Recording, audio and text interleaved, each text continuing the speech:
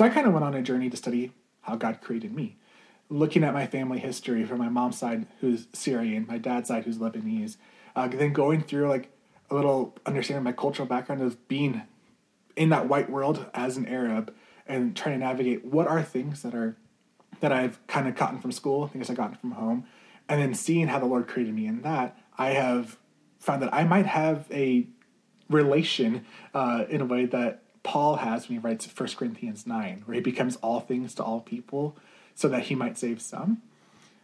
And as I've studied Paul's life, I've noticed that Paul never forsakes his identity as he becomes other things, as he becomes to the Jew as a Jew. But he is able to code switch. Like we have the Great Commission, we have the Great Commandment. I think 1 Corinthians 9 is the great code switch. Welcome to Listener, a Cru podcast. I'm your host, Sam Holland. Today's guest, Chris Ghubril, is a campus team leader in Tucson, and he's also the West Coast cross-cultural training coordinator.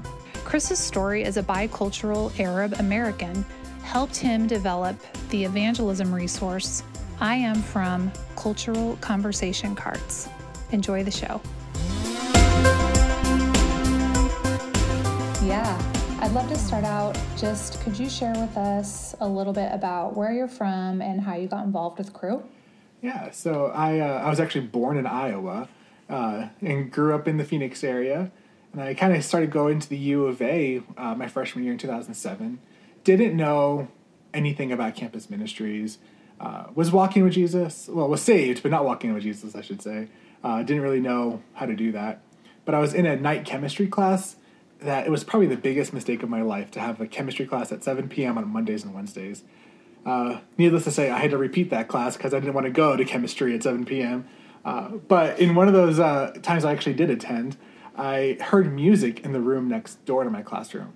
So being a good, studious freshman, I left class to investigate, and it turns out it was Cru. And so I started attending the weekly meetings and not going to class, which I don't always recommend, but it worked for me. I got connected through Cru in that capacity. Started getting discipled by one of the guys there. The staff guy was giving me some clarity on the gospel, and I remember him going through the KGP with me, and it was really helpful development, discipleship. That's how I got plugged in. And now I know because I've read a little bit of things that you've posted, articles you've written, that you are bicultural Lebanese, and that you are one of only a handful of, do you identify as like Lebanese-American, or how do you say it? Yeah, I kind of go all over the place, depending on the situation and circumstances. Middle Eastern, Arab American, Lebanese, just depends on like what circumstance I'm in. Okay. Yeah. So you are one of just a handful of Cru staff who are Arab American. Yeah, that I'm aware of at least. I know of like 5 or 6 other Cru staff that are Arab. And I try to meet as many as we can at like staff conferences. And last year I met one, and then one person left staff. So our number stayed neutral there. But yeah, just a small number of us. So I read your workplace post and then your article that I think you wrote on your blog about, the title is Arab American Heritage Month 2020. And you talked about how April is Arab American Heritage Month and how it usually gets overlooked. Why do you think that is? Yeah, I mean, I can only speculate, but I the reason why I think it's overlooked more in my context is, like, in Tucson, where I serve at the University of Arizona, the university celebrates Asian American Heritage Month in April as opposed to May because semester schools, and so that's how that kind of gets, in my context, overlooked. But I just don't think many people know about it. It didn't really become recognized until just a few decades ago, and there aren't that many people that are interacting with many Arab Americans. So it just kind of is a non sequitur for a lot of people. They don't think about it or experience it much. And something else you said in that blog post was you talked about your dilemma over deciding what to write in the article because it falls right down the middle of a collective conscience or an individual perspective. Could you say more about that? Yeah, it was... I wrestled with a lot of emotions in writing that article. I didn't know what I wanted to cover, knowing that not many people would want to engage with a lot of content. I didn't want to like write 5 different articles and then not have, and just dilute the conversation. And so I had to pick, what did I really want to hit on? And then as I was narrowing that down, I was like, I don't want to be speaking in a monolithic voice, saying like, I have the Arab American voice, which I have a Arab, or an, I guess, grammar, an Arab American voice, but not the. And so I kind of wrestled with like, how do I represent myself well, but also speak into the fact that there are others that experience similarly, but not the exact same. So it was difficult to kind of toe that line, especially knowing that at least within our space within Crew, there is a small number of us, and the few voices that would speak into it might actually be pretty similar or incredibly different. And so since it's so wide range with only like 5 or 6 people, I had to kind of toe that line pretty well.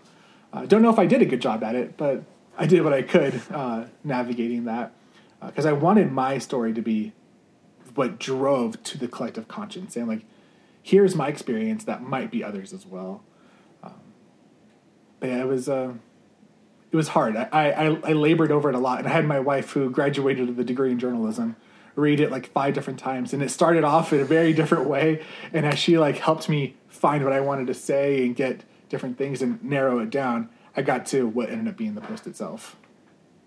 Well, I learned a lot from it. Thanks for writing it. I mean, some of it was really eye-opening and hard to read, especially you talked about just your experience living in the United States after 9/11 and what you experienced from peers during that time who were just immediately fearful of anyone who looked a certain way. And one of the quotes that struck me was, you said that you find yourself looking for ways to truly be your bicultural self that God created you to be. And so I know that's come out of, a lifetime of experiences like you experienced post 9/11. So can you tell us more about how you're finding ways to truly be your bicultural self that God created you to be?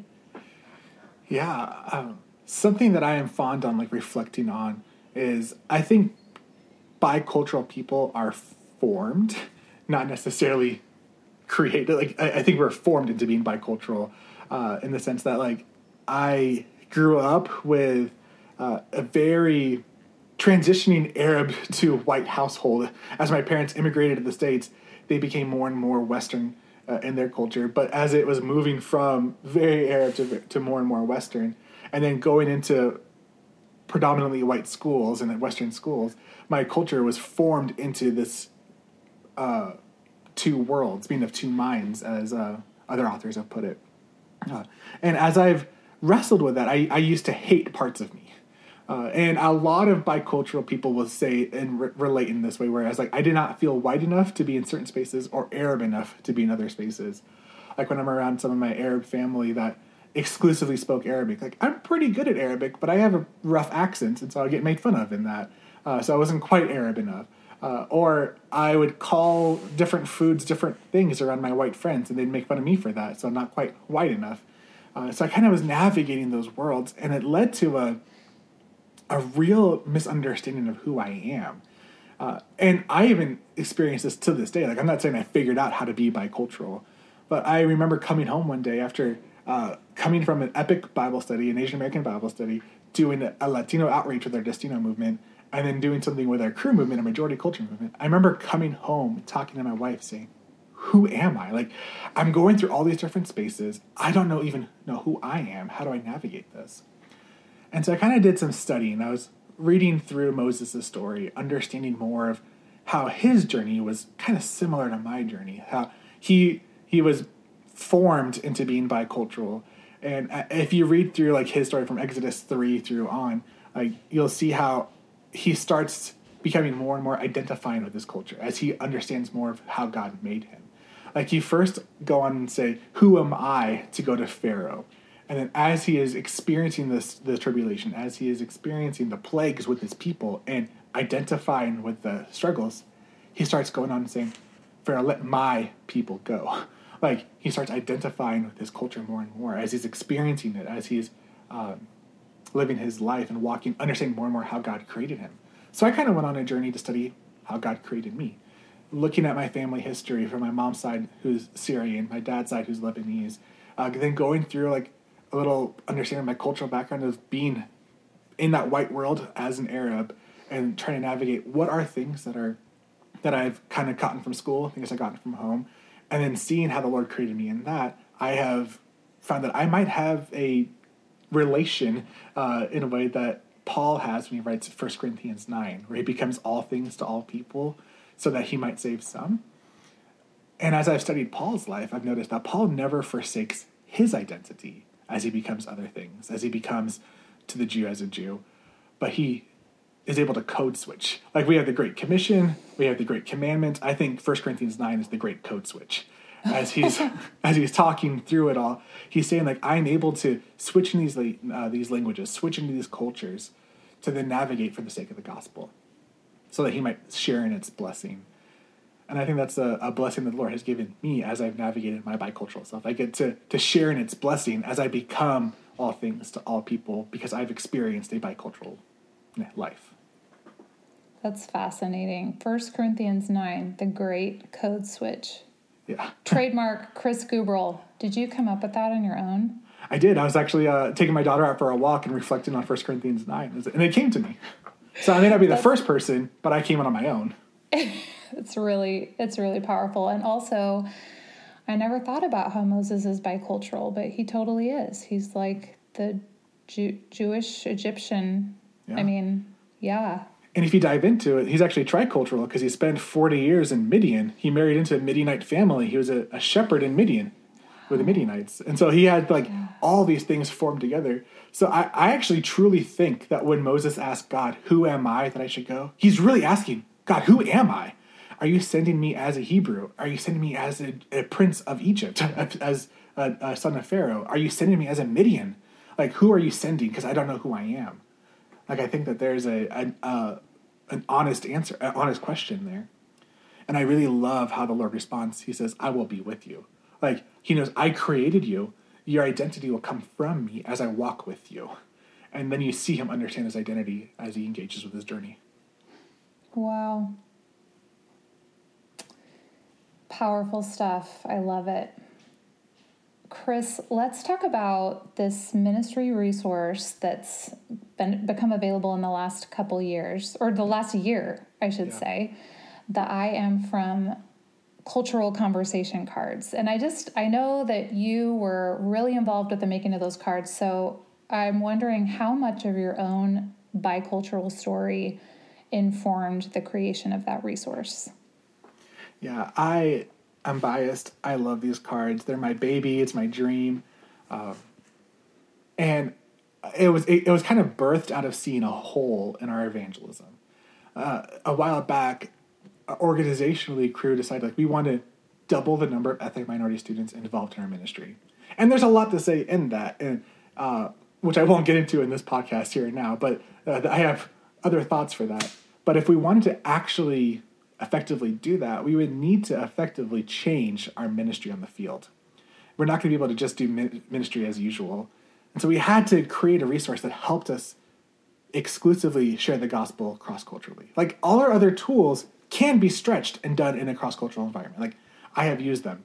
I've used the KGP hundreds of times to lead dozens of people to faith of different backgrounds through the KGP. Praise the Lord. But it wasn't designed to be shared cross-culturally. It was designed with a mindset that is Western. So because I noticed that hole, we wanted to create something to do that work for us, to help navigate that realm. And knowing how I kind of relate to the gospel in very different ways. Like, I believe and firmly believe I was saved and was walking with Jesus when the gospel was clearly presented to me in a guilt innocence presentation. Firmly believed it, loved it, but it wasn't until I engaged with the shame honor aspect of the gospel that I really understood more of my position in Christ, as I really understood more of that God does love me, that not only am I forgiven, but I have a seat at the heavenly table. Like, that was so freeing for me, that no one is holding it against me anymore, that God doesn't have this thought in the back of his head. He's like, oh, well, there's Chris who did X, Y, and Z thing. I forgive him for it, but we can't trust him anymore. Like, there isn't that anymore, but I have a place, I have a belonging. And if I knew that, like, I was a missionary, I was on staff with crew when that really clicked for me. And if it took that long for me to get that click, I'm sure a non-believer doesn't have that same connection. And so I wanted to create a resource that helped us as missionaries better understand a way to communicate the gospel that makes sense to someone else that doesn't look or think like us, so that we can really meet their gospel need. And so as I navigated my own bicultural experience with the gospel, I was like, we're missing at least 2/3 of the population if we're just going with a guilt innocence presentation exclusively. And so that kind of spoke into the framework of these cards. And you'll even see a couple cards as you go through it that I was adamant on making sure that they were worded the way they were worded.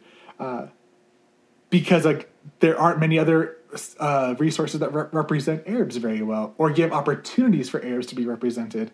And so there's a card in there that talks about how people from my background are usually portrayed poorly.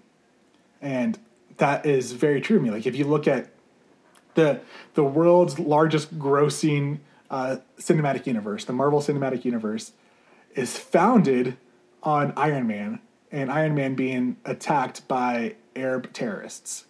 Like the foundation of the the highest grossing cinematic universe is founded on this trope that Arabs are evil and that Arabs want the West killed and dead. It's still a great movie. I loved Iron Man, don't get me wrong. But you still see that my people are portrayed exclusively as evil. You don't see Arab heroes. And so I wanted that to be represented. Like I wanted to be able to say, hey, people don't always represent you well. And I want you to be able to express that to a missionary so that the missionary can represent you better and understand what you need better. Wow. We need an Arab superhero. There isn't an Arab superhero, is there? Not that I'm aware of. In the Marvel universe. I have a story about the cultural conversation cards. My comms team last year was we were doing an offsite in Indianapolis. We were at a restaurant and we had the I am from cards and we wanted to familiarize ourselves with them as a tool. And then we also just wanted to get to know each other better because our team was forming. And so we got the cards out over breakfast and had such great conversations about, I mean, we're all majority culture on that team, but still the cultural differences between us having been raised in different parts of the country by different people. There's a lot for anyone who's going through these cards. And as we were using them, of course, our waitress kept coming over and she just wanted to know what we were doing. And we kind of told her what they were, and then we ended up leaving the deck of cards with her because she was really interested. She was like, what do you mean, your cultural, journey? A lot of us don't even know what that means until someone explains that to us, or we don't consider our culture, probably especially if we're a majority culture. And so I loved how engaging it was just for this, who isn't interested in a card game when they see it? It's not that it's a game, but it looks like a game. Yeah. And I love just being able to leave it with her so that she could explore it and use it with the people around her. So I think it's very transferable.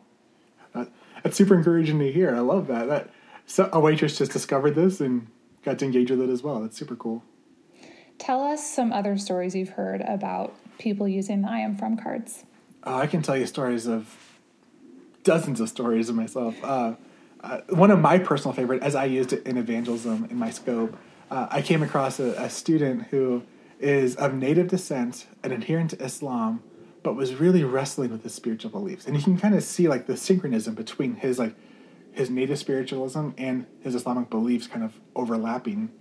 And as I was going through the cards with him, I really discovered what he ultimately was looking for in the spiritual realm was some sort of power, some sort of control over his life. And I got to affirm him in that. As we went through this, I got to affirm him saying, it's not a bad desire to want control. And he has been told, he's a control freak and he has to let go of those things. And I had to affirm, no, God created us to actually have dominion over creation. So instead of like walking him through Romans 3 and saying you're sinful, he would have agreed with that with his Islamic belief. Like that would not have been transformative to him. But what was transformative for him is like, I shared the gospel through Genesis 1 of like, no, you were created to have dominion over creation and to co-manage creation with your creator. And that was intended. But the sin that entered this world separated us, and we now had to fight for power with us and in other spiritual things. That's where the power struggle becomes. And then I went to Galatians 6 instead of Romans 3, Galatians 6 of like, there's a spiritual battle for the power, and there's the enemy that's wanting power over creation, but God gave us that power when he gave us his image. And it was so transformative for him to hear that God wants him to have power and to give him power over creation. Now, he didn't receive Christ in that moment, but that was the first time he got to engage with a God who was engaged with him in the way that he created him to be. I affirmed his desires and his need and shared the gospel that made more sense to him. And that was good news to him, that he could hear, like, oh, God wants me to engage with this. There's another story of a staff person in California who used this card and used the beta version. It was like not a pretty version at all. She just went to Kinko's. It was white cards with black text, and she was trying it out. There's grammar errors all over it. But as she's going along with it, she engages with a student who's an Asian American student, and by her admission, she was a witch, a practitioner of Wicca. And as they're going through these cards, the student tells her, she goes, no one has ever cared to ask me these questions about myself. No one wants to know why this or that, or how I experience the world this way. And over the course of the conversation, the student prays to receive Christ by feeling known by a missionary, and then gets plugged into the Cru movement and starts pursuing holiness and walking with Jesus. And that's someone that we would have missed if we would have just gone through, like, you're sinful, but Jesus loves you. Like, you would have missed that person. But now she felt known by the missionary. And that's really the heart behind it. Like, the whole point of these cards is that the unbeliever, the image bearer of God who doesn't know Jesus, feels known by a missionary, by a missional image bearer of God, so that the missionary can communicate the gospel in a way that makes sense to them. So these cards, in and of themselves, they don't share the gospel. Like, there's no, like, okay, and now you need to repent side. But they simply equip us to better know what the person needs, the gospel. So one thing that I feel like keeps coming up in this conversation, and actually in many of these episodes that I record, is the idea of different lenses that we look at the gospel through. And I think at least there's a book called The 3D Gospel that talks about how in the world, there's generally 3 lenses with which people actually view everything. They're guilt, innocence, shame, honor, and fear, power. So can you talk about that idea and maybe that book, The 3D Gospel, and how it's informed this tool or other parts of your ministry? Yeah. I love the 3D Gospel. It was super informative in my journey with my understanding of my ethnic identity. Highly recommend it to everyone. But it was through that book, actually, that the shame honor dynamic that I mentioned earlier was really transformative. I was reading that book, and I remember the author like walking through Ephesians 2, 1 through 10, and I've read that passage 1,500 times, and if you would have told me that reading it another time I would get something new out of it, I would have scoffed at you. But reading it through the lens that the author is presenting it fundamentally changed my life, and it was super cool to see my position, my status, as opposed to just, it is by grace we are saved through faith, which is true. Praise the Lord, we are saved by grace through faith. But the really exciting news to me was a few verses above that, which was, we have been seated in the heavenly places. And that framework of like the shame honor being restorative for myself is really important to understand as we engage that not everyone relates to the gospel the same way. And I firmly believe it is the missionary's job to understand all 3 frameworks so that we can be better equipped to communicate the gospel to anyone. Like, someone should not have to convert to our cultural framework in order to hear the gospel in a way that we're comfortable presenting it. I think we should understand and do the great code switch and understand what they need from the gospel so we can communicate the gospel to them. But remove all barriers so that the only offense is the cross. there isn't any offense of culture, but it's just the offense of the cross that could be the only stumbling block. So yeah, understanding those three dynamics is critical in the work of being a missionary.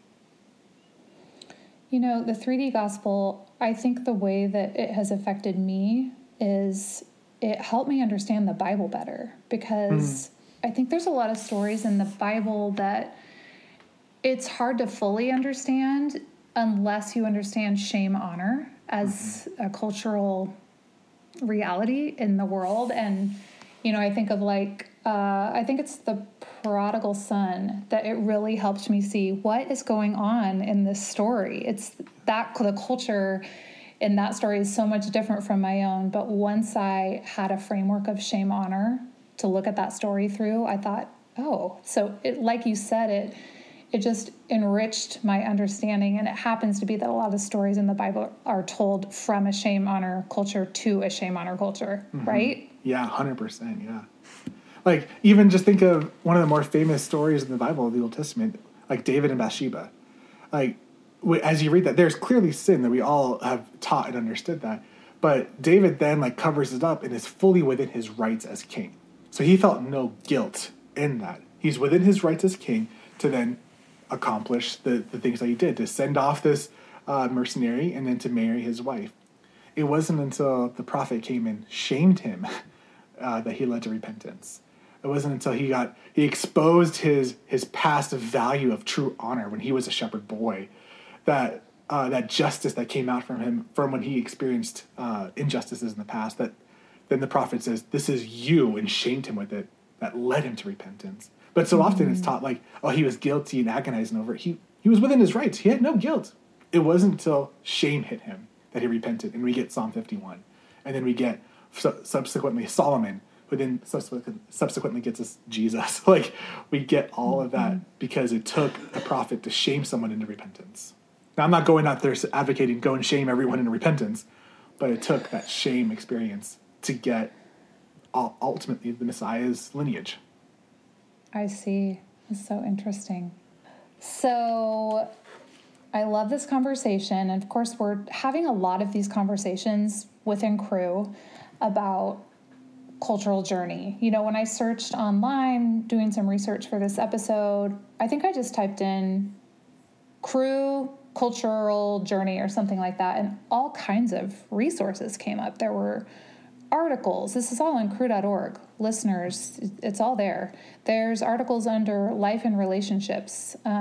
There's articles under train and grow. There's oneness and diversity.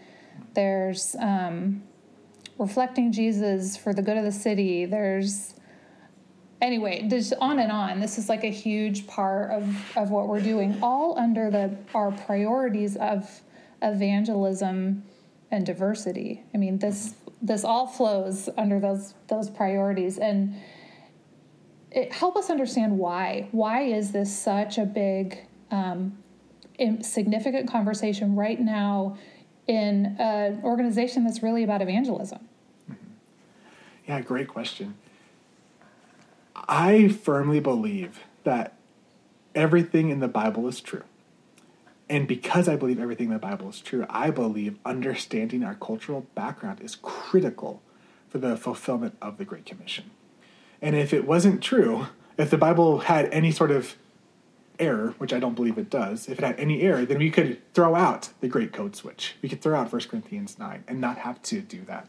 But because the Great Commission is true, and because 1 Corinthians 9 is true, the fulfillment of the Great Commission can only really happen through the prospect of 1 Corinthians 9. Like, I like to think of the what is Matthew 28, the how is 1 Corinthians 9. And so we go about doing Matthew 28 through becoming all things to all people. Now, how do we become all things to all people without first knowing ourselves, knowing what we need to become and what needs to fundamentally be switched out? You're not going to be able to, let's just use myself for example. If I didn't know and understand my Arab tendencies of indirect speak, there's no way that I'm going to be able to intentionally speak directly to share the gospel with someone who's white, who is a direct speaker. I may just completely miss them, and they may think I'm being passive-aggressive when I'm just really speaking indirectly. So if I didn't know that about myself, then we would have a lot of conflict. But since I do know that I can't speak indirectly and prefer indirect speak, I would need to intentionally speak directly to someone who prefers that. And if I don't have that, then I'm not really going to be helping be part of fulfilling the Great Commission. Small example of that. But if we need to understand ourselves in order to know what is the barrier that needs to be crossed to do that mission's work. I even think about all the ways that we go to the nations, like outside of COVID. We're not going places in COVID. But as we go to every country in the world, like we taught, like, Cru has a representation everywhere. Like, praise the Lord for that. But if we're not understanding the baggage that we carry, like, your own skin tone will reflect differently in different countries. And if you don't know that about yourself, you're going in blind. And then you're going to be blindsided by whatever consequences or benefits come from that. And so we need to understand our background in order to know where we're going forward. And I was actually speaking about this with a ministry partner recently, and he grew up in a church tradition. He's white, and his church tradition talks about, like, setting up your family forward, so that when they look back towards you have set them up well to have, the wise man leaves his kids an inheritance, like things of that nature from Proverbs. But then I decided to say, well, let's look back and see what happened behind you that led you to where you are. And he's like, oh, I've never considered looking backward, understanding where I came from, understanding my background. I was only thinking about looking forward. And I think that that's fundamentally where the hair is split there. We love to look forward. We want to see the Great Commission fulfilled. We want Christ's return ASAP. Lord knows I want him to come back. This world is broken. But if we're going to be about the fulfillment of the Great Commission, we need to take a step back and look, where are we coming from? Where am I individually coming from? And where are we as a collective, even organization? Where's Cru coming from? Knowing what baggage do we carry if we wear a Cru polo on campus or something? What are we going to represent in that? So if we don't know that backdrop, we don't know what we need to cross to do that. And I mentioned Moses earlier, how he started identifying more and more with the people of Israel as he experienced the plagues of them, as he experienced God's presentation and the ups and downs of, okay, go, fine, I'll let you go. And then Pharaoh saying, no, never mind, you're going to go and make bricks without any straw. Like, you're going to make it even harder for you. Like, he experienced those ups and downs, and you saw his identity formation happening through that. It was a long journey for him. And it ultimately led to him having some sin issues that led to him feeling arrogant and prideful, wanting to show off his power, and then that arrogance and pride prevented him from entering into the promised land. But it was his journey of understanding himself which led to the fulfillment of the promise of the people of Israel having their promised land. And I think that's the same way for us. As we understand ourselves, it helps lead to the fulfillment of the promise of the Great Commission being fulfilled. And I believe that is a promise that will happen, because we see in Revelation 7, every tribe, every tongue, every nation will be in heaven. And then we see some of the beauty of Revelation. I'm currently studying Revelation right now. As we're seeing some of that beauty, we see, like, the four creatures that represent all of creation. And we see how all of creation submits the glory of the Lamb. And that's the promise that will happen. And all of creation would mean all ethnic backgrounds, all people. And so I believe that promise to be fulfilled in the end, which means our role now is to work towards that promise by knowing ourselves to then better share the gospel cross-culturally.